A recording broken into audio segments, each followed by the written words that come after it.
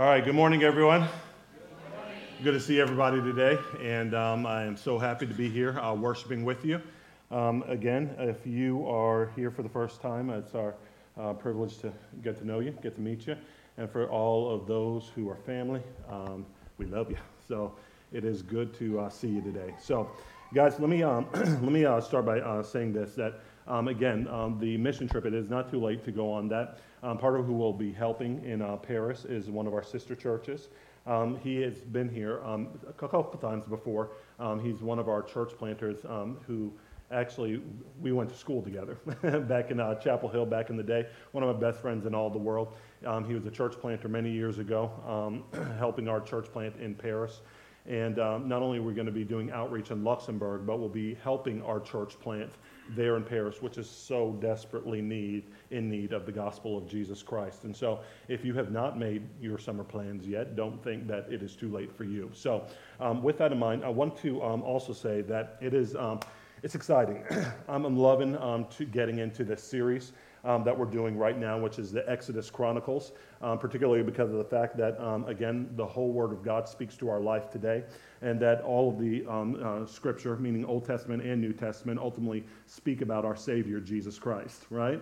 They're all either speaking directly about Him in the New Testament, or it's foreshadowing not only His person, but His work, life, and ministry in the Old Testament. And so what we've been doing in this series called the Exodus Chronicles is we've been going through the Exodus story that you might be familiar with, you might have at least heard about, but we're talking about it in terms of the fact of how it represents our life in Jesus Christ and what lessons we can learn as the Israelites were coming out of their slavery and their bondage to the Egyptians in Old Testament, the Old Testament period into the promised land of modern-day Israel. And so last week we talked about the fact that God not only sees, but He hears, and then He acts when He hears. Today we're going to actually talk a little bit about something that I think every person, no matter how long you've been walking with God, needs to embrace. Everyone needs to embrace this one chapter, this one chapter in Exodus, that I think if we could get the lesson in this chapter, then it will keep us from being short-circuited. It'll keep us from being derailed. It'll keep us from being discouraged. It'll keep us from our forward progress in God as we continue to walk with Jesus into His life and purposes. And so we're going to be looking at Exodus chapter 5 today, but our focus is going to be this, that as you follow Jesus into His abundant and eternal life, remember that things can get harder before they get better. But in Jesus, you will be the victor. How many people know that that's true? And how many people have experienced that? A lot of times people are looking for a quick fix in their personal life, in their relationships, in their victory over sin, in their ability to live a life of faith, in their ability to obey God and all of His commandments as He's laying them out before us. And a lot of times we think that it should just be an easy path. But the truth of the matter is, according to Scripture and as we've seen in our own lives, things many times can get harder before they get better. But ultimately, in Jesus, we have the victory. So we're going to talk about it in those three parts today, that things can get harder, number two, before they get better, yet Christ is the victor. So let's pray. Father, we thank You so much for Your word to us today, and we thank You that You've given it to us, that we might know You, then that we might have the encouragement and faith to walk with You all of our days. God, we're asking that this truth, this teaching would go deep down into our spirits, would go deep down into our understanding of not only who You are, but how we are to walk with You, that we might properly interpret our times, and that we might respond to them by Your word and by faith in all our ways, all our days. In Jesus' name, amen. Okay, so if you have a Bible today, open with me to Exodus chapter 5. Exodus chapter 5, we're going to read verses 1 through 14. And again, this is the point in the Exodus story where Moses had already been appointed by God to go down to Egypt and to proclaim to Pharaoh that he needed to let God's people go so that they might come and worship him out in the wilderness, right? So God had already declared, Moses, I'm going to set you apart to actually be a deliverer, to announce even to the powers that be in the day that he needs to let the people go, that they might in fact be worshipers of God. And ultimately, that's what all of our Christian ministry is about, right? That we're ultimately proclaiming the truths of God, that people might have their eyes open and become worshipers of God. Right? And so in the same way, this is what Moses was preaching and foreshadowing, but he started not by going to Pharaoh, but actually going to the people of Israel and saying, God has heard your cry, he's seen your pain, he's seen your suffering, and he's come in response to that. And it said that afterward, in verse 1, Moses and Aaron went and said to Pharaoh, so this is after they already spoke to the people of Israel, thus says the Lord, the God of Israel, let my people go, that they may hold a feast to me in the wilderness. But Pharaoh said, who is the Lord? Who is the Lord that I should obey his voice and let Israel go? I do not know the Lord, and moreover, I will not let Israel go. Then they said, the God of the Hebrews has met with us. Please let us go a 3 days' journey into the wilderness, that we may sacrifice to the Lord our God, lest he fall upon us with pestilence or with the sword. It went on to say, but the king of Egypt said to them, Moses and Aaron, why do you take the people away from their work? And again, remember, they were in slavery at this time in Egypt. Get back to your burdens. And Pharaoh said, behold, the people of the land are now many, and you make them rest from their burdens. The same day Pharaoh commanded the taskmasters of the people and their foremen, you shall no longer give the people straw to make bricks. As in the past, let them go out and gather straw for themselves. But the number of bricks that they made in the past you shall impose on them. You shall by no means reduce it, for they are idle. Therefore they cried, let us go and offer sacrifice to our God. Let heavier work be laid on the men, that they may labor at it and pay no regard to lying words. So the taskmasters and the foremen of the people went out and said to the people, thus says Pharaoh. You might have had a word from God, but Pharaoh has a response. I will not give you straw. Go and get your straw yourselves wherever you can find it. But your work will not be reduced in the least. So the people were scattered throughout all the land of Egypt to gather stubble for straw. The taskmasters were urgent, saying, complete your work, your daily task each day, as when there was straw. And the foremen of the people of Israel, whom Pharaoh's taskmasters had set over them, were beaten and were asked, why have you not done all your task of making bricks today and yesterday, as in the past? So what we see is that ultimately God has a deliverance for the people of Israel. He has freedom as the promise for the people of Israel. But how many people know that it is not an easy thing to give up an entire slave labor force of several 100,000 people there in Egypt to do something different? And Pharaoh was thinking to himself, wait a minute, you're telling me you're coming in the name of God, but who is God that I should listen to him? I don't know him. And matter of fact, I've had a good thing going these 400 years. I've got a good thing going these 400 years, and I'm not about to change just because you had a change of heart, Moses.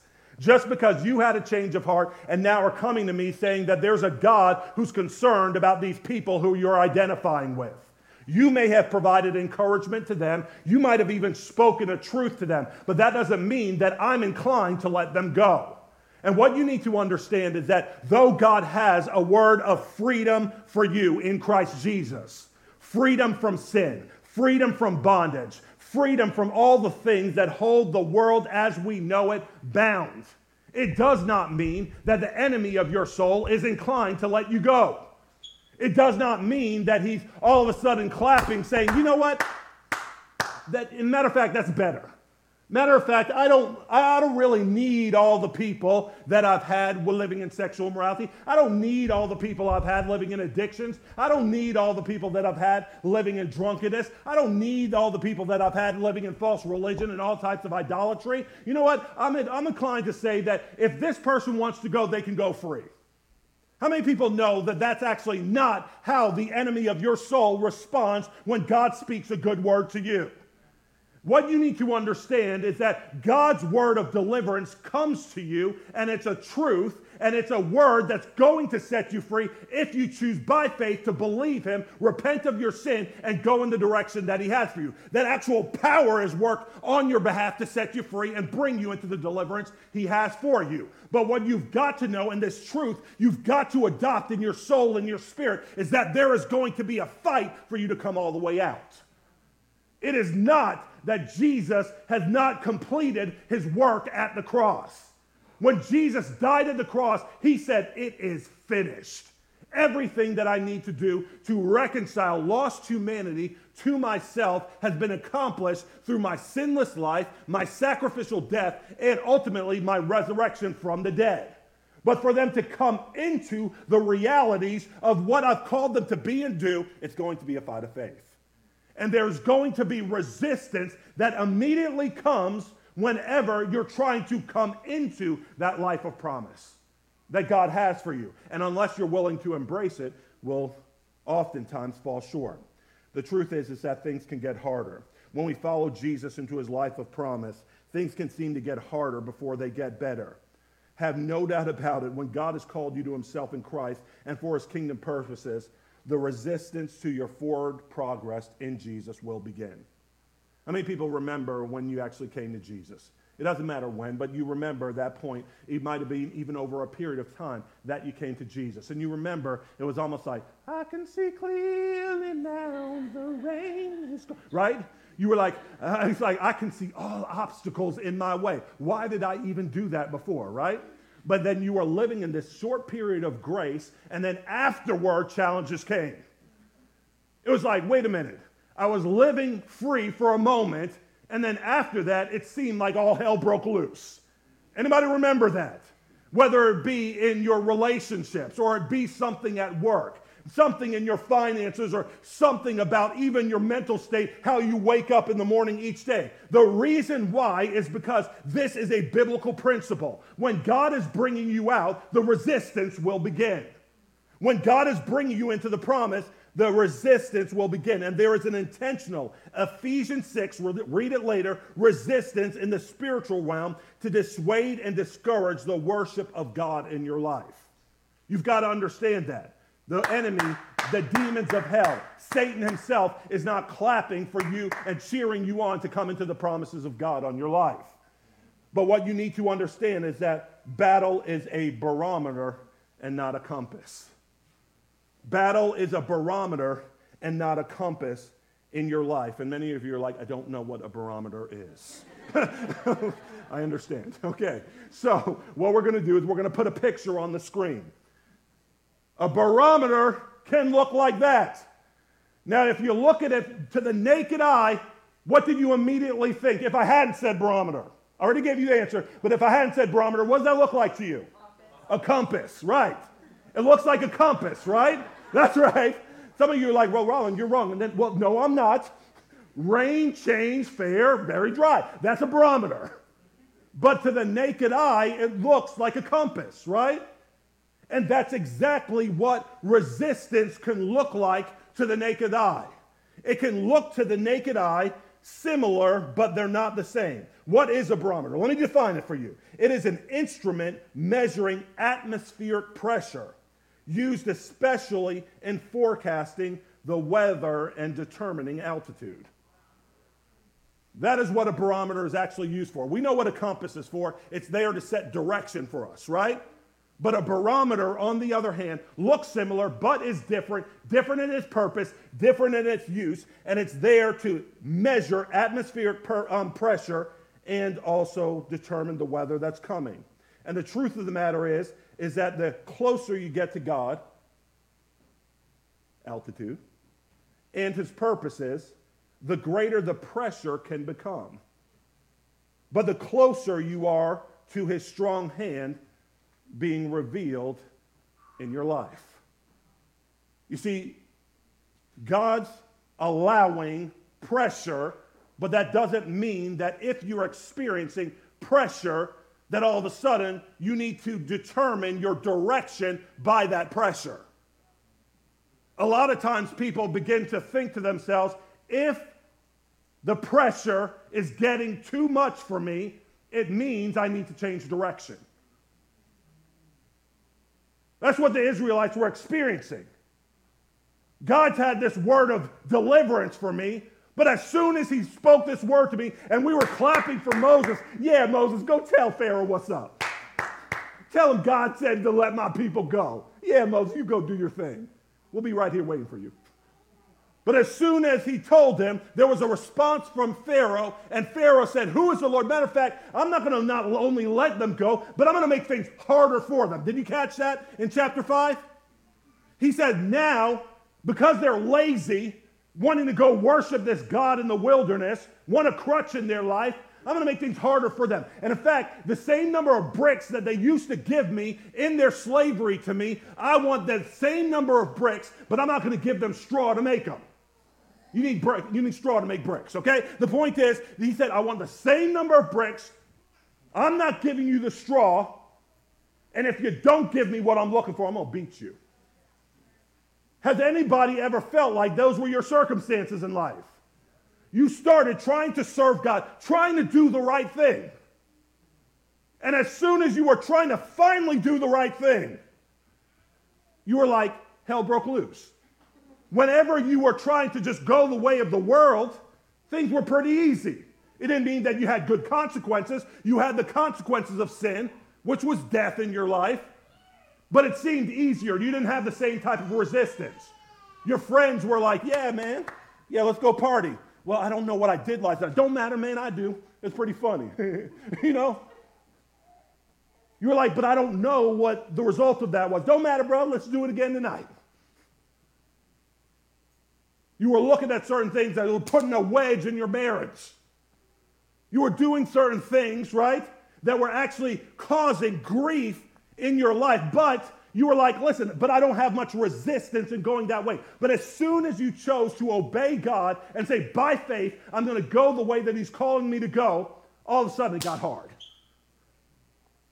And you began to think to yourself, well, maybe I'm going in the wrong direction. Maybe I'm not doing the thing that God called me to do because things are so hard right now. And you began to interpret your circumstances as if the circumstances were a barometer, or a compass rather than a barometer. And what you need to understand from this scripture is that when things get harder, it's actually a piece of good news that you might not, in fact, be going in the right direction, not the wrong one. That you're going in the right direction with God and not the wrong direction with him. Just because things get harder doesn't mean that God has forgotten you. Just because things get harder doesn't mean that you're not doing what the Lord has called you to do. And what we need to embrace from this scripture is that ease does not equate to the will of God. You hear that, people of God? Ease does not equate to the will of God in your life.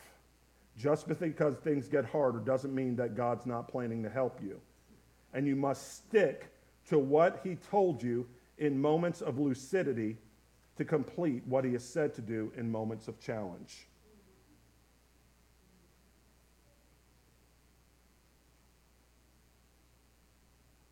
You must stick to what he's told you in moments of lucidity when things weren't as difficult to complete what he's told you to do in moments of challenge.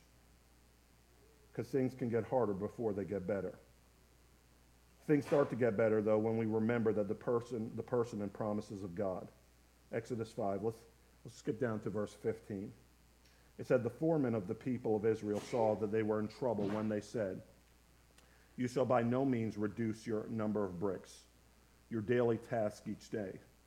They met Moses and Aaron, who were waiting for them, and as they came out from Pharaoh, they said to him, the Lord look on you and judge, because you have made us stink in the sight of Pharaoh and his servants, and have put a sword in their hand to kill us. Then Moses turned to the Lord and said, "Oh Lord, why have you done this evil to this people?" Right? So Moses even gets discouraged. He's like, they're saying it's hard. They're turning on us, God. I just said what you said to do. I just told them what you told me to tell them. Now they're turning on me. God, why are you bringing this evil on this people? Oh Lord, why have you done this evil to this people? Why did you ever send me? For since I came to Pharaoh to speak in your name, he has done evil to this people, and you have not delivered your people at all. The truth of the matter is that you don't need to be surprised when God is moving and making forward progress in your life, that work becomes more demanding. Your work life becomes more demanding. Has anyone ever experienced that before? Your work life becomes more demanding. That family situations arise, and it seems that you cannot complete school assignments while serving God. Come on, we're making it practical for everybody in here, right? God's calling you, hey, listen, follow and obey me, do these things. And you're like, well, I can't do that and serve God. I've got to make a choice. Why? Because when you're making forward progress, things get harder, not easier. And the deception of the enemy is you've got to choose whether you're going to serve God or you're going to be able to succeed at these things. Because ultimately, the people who are preaching to you, they may have the worship of God in mind, but ultimately, they don't understand how many bricks are actually required for that quota. They don't understand what it is that God's requiring of you. They're not compatible. And really, ultimately, I'm going to worship God at some point, but it's going to be in a different season of life. Anybody ever said something like that before? When things mellow out, when I get things under control. When I get the freedom, the space, the margin. I like that word, margin. When I get the margin in my life to actually include God in that which I'm doing. And God's like, I'm not looking to be included in your life. I'm looking to be Lord. I'm not looking to be a part of your life. I'm looking to be the head of your life. The one who determines what you do, when you do it, how you do it, and with whom you do it. That is the lordship of Christ. And anything less is a deception because you begin turning on the very people who are trying to call you out into the freedom that God has for you because you think there are too many burdens to actually live in the freedom that God has for me. Because I've got to go through something to get to the freedom that God has for me. I'm going to not only turn on those who are speaking to me about the things of God, but I'm going to blame God himself for the issues. God, why is it that it's so hard right now? Ever since you started speaking to me about this deliverance, this freedom, things have gotten harder. All hell is broken loose, and you haven't shown up yet. Anybody ever said something like that in their heart of hearts before? Listen, man, you're in good company. I'm in good company. Things get harder before they get better, but Christ is the victor. But we're pointing this out because if you do not recognize this cycle, it will never end in your life. If you don't recognize this cycle, that God is coming and saying, come out of your sin, come into your destiny, come into the purposes of God for your life, and then things break out, and every time things break out, you take a step back pointing fingers at the very people who are telling you to come out, that cycle will not end in your life. But instead, you'll keep going back to the slavery that you've always been in and find yourself stuck there saying, at least it's not as hard as it was when I tried to serve God by faith. There are two options, right? You get that? There are two options here. And God says, come out. Jesus' response was this. Listen, if you don't recognize the cycle will never end, but Christ had an antidote. Matthew 6, verse 31 through 34, he says, therefore, don't be anxious. Don't be anxious. Why? Because there are going to be plenty of things to be anxious about. Don't be anxious saying, what shall we eat, or what shall we drink, or what shall we wear? For the Gentiles seek after all these things, and your heavenly Father knows that you need them all. But seek first, everybody say first. See, there's no other antidote. First. First. God gets first, God gets best, God gets the first fruits over and over again, Old to New Testament. God says, hey, listen, come out, worship me, and that means I get the first. You see that? Worship means God gets the first and the best. He said, seek first the kingdom of God and his righteousness, and all these things will be added to you. So does God know your needs? Does God care about your needs? Does God want to actually bless that which you put your hands to? If you're obedient. Yes, yeah, right, that one's a caveat. Okay, but if you're obedient, right? But God wants to bless his children. But he says, seek first the kingdom of God and his righteousness for all these things, and all these things will be added to you. Therefore, do not be anxious about tomorrow, for tomorrow will be anxious about itself. Sufficient for the day is its own trouble. And we have the tendency to either overestimate or underestimate the importance of others' involvement in our lives for the work of God to be accomplished. We either say that someone other than Jesus is my Messiah, right, my Savior, or we underestimate their help in our lives when we get off track. But Exodus 4:30-31, it said, Aaron spoke all the words that the Lord had spoken to Moses and did the signs in the sight of the people. And the people believed, and when they heard that the Lord had visited the people of Israel and that he had seen their affliction, they bowed their heads and worshiped. They bowed their heads and worshiped. So how much more does Jesus mercifully use others in our lives in the wake of his direction when our eyes or ears are closed voluntarily or involuntarily? The question is that who are we trying to point fingers at and blame that are actually trying to be helpful in bringing us out? Is it a community group leader? Is it a family member? Is it a friend? Is it the person sitting right next to you saying, hey, listen, come out, remember God's promises, and he'll actually deliver you? Have you been that to someone else in their life? And they've rejected you. Let me tell you, don't be discouraged. This is the pattern of the Lord. When things get tough, before they get better, people will often want to blame shift. But you stick in there, you keep talking, you keep preaching, you keep praying, you keep encouraging, because as they hear the word of the Lord, they can be encouraged once again that it's not over for them. Because ultimately, what we see is that Christ is the victor, but there are do's and don'ts of the battle. Number one, do not be discouraged. Number two, do not blame shift. And number three, do not forget God's promises. Because when we do, Christ is the victor, and Jesus is the champion that ushers us into his ultimate victory by his resurrection from the dead. See, it is all ultimately speaking about Jesus, right? Even the salvation that we enjoy today, for Jesus, did it not get worse before it got better? You see, that's the model of the great Messiah that we serve. He said, I'm going to save your life, but it's going to get worse for me before it gets better for you. It's going to get worse for me before it gets better for you. And Gethsemane and the cross are perfect examples of how Jesus is the ultimate champion for his people. He demonstrates that though times can get worse before they get better, Jesus ultimately is always the victor.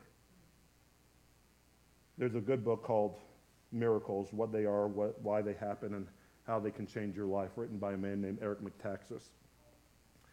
And he gave the example of two individuals throughout history. One, a man named John Newton, and another man whose name I'm going to butcher, but his name was Alexander Solzhenitsyn. What's that? Solzhenitsyn. Okay, Alex, you're going to come up here and finish preaching with me. So, I need you, brother, okay? He says, number one, the author of the hymn Amazing Grace, who was John Newton, who was once a slave ship captain and who became a Christian preacher and an enemy of the slave trade, once said, I have reason to praise God for my trials, for most probably I should have been ruined without them. The author of the Gulag Archipelago, Alexander, thank you, who suffered for 20 years in the hellish prison camps he described in that book, wrote, Bless you, prison. Bless you for being in my life. For there, lying upon the rotting prison straw, I came to realize that the object of life is not prosperity as we are made to believe, but the maturity of the human soul. This does not mean that Newton would have chosen to go through his trials or that in any way enjoyed the terrible suffering of his imprisonment. But it means that in retrospect, they can see that God used those difficulties to bless them in the long run. And what we need to understand is that if you're going to come into the fullness of Christ and his purposes on your life, Christ's cross comes before Christ's victories in our lives. You hear that? Christ's cross comes before Christ's victories in our lives. He set that as the pattern for himself. He said it's the pattern that all of you are going to follow. Because a servant is not above their master, nor is a student above their teacher. If this is how Christ led us into ultimate victory, it'll be the pattern that he sets for us to follow as we walk with him into his ultimate purposes in our lives. And we need to always remember that as you pass through, not if, but as you pass through, things at times seeming like they're getting worse before they get better so that Christ can be the ultimate victor. You have to remember that it's worth it because this life is not all that matters. You hear me? This life is not all that matters. But even in the Christian world, we live as if it is. And that the only victories we'll ever experience are the ones that we experience in our paycheck, in the letters after our name, how people treat us, where Jesus said, "Woe to you when all men speak well of you." Because that's how they treated the false prophets. Woe to you when you get 10,000 plus likes for something that's mildly syncretistic. Woe to you when you get everything your heart desires. If you get everything your heart desires, that's not actually necessarily a good thing. Do you understand that? According to the scripture, if you get everything your heart desires, it's not necessarily a good thing. John Calvin said that the heart of man is an idol factory. And many times we're chasing after idols, calling them desires God wants to bless.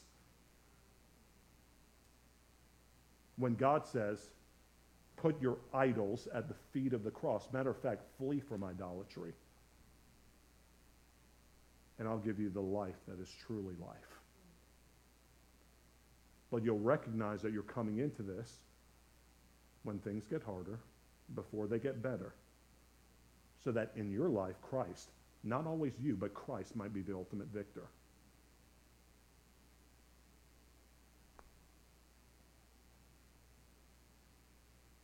And I'll put a new spin on the scripture that says Romans 8, 28 through 30. And we know that for those who love God, all things work together for good. But not good in always our sight, but good in his sight. We need to redefine what good is and define good in the context of eternity, not just the temporary. You hear me? For those who are called according to his purpose, for those whom he foreknew, he also predestined to be conformed to the image of his Son. And that's great success. In order that he might be the firstborn among many brothers. And those whom he predestined, he also called. And those whom he called, he also justified. And those whom he justified, he also glorified. So when we serve Jesus with faith and without fear, we properly interpret our challenges. We don't run from them thinking that they're a compass, but we recognize them as a barometer. Turn from our sin to be forgiven at the cross and follow Jesus into his ultimate victory, life abundant and life eternal. Amen? Hoorah. So let's pray. Father, I thank you so much for this word that you've given us. Father, that you show us not only who you are, but how to live with you, for you, and following you. And God, we pray that you would help us to have our minds renewed, that we'd no longer think it a strange thing. That if we're following you by faith and obedience, there would be challenges in the road, and that at times things might get harder before they get better. And God, I pray that you would provide that eternal perspective of victory in Christ to every man and woman in here. And that would be the thing that they hunger for, that they long for, and that they search for. God, I pray that you would renew our minds, that we might actually truly test and approve what your good in your sight, pleasing in your sight, and perfect in your sight will is. God, free us from the idolatries that have captured us and really tried to hold us bound in slavery up to this point. And God, may we give you not just part of our lives, but the whole, that we might walk in the freedom that you've truly called us to. In Jesus' name, amen.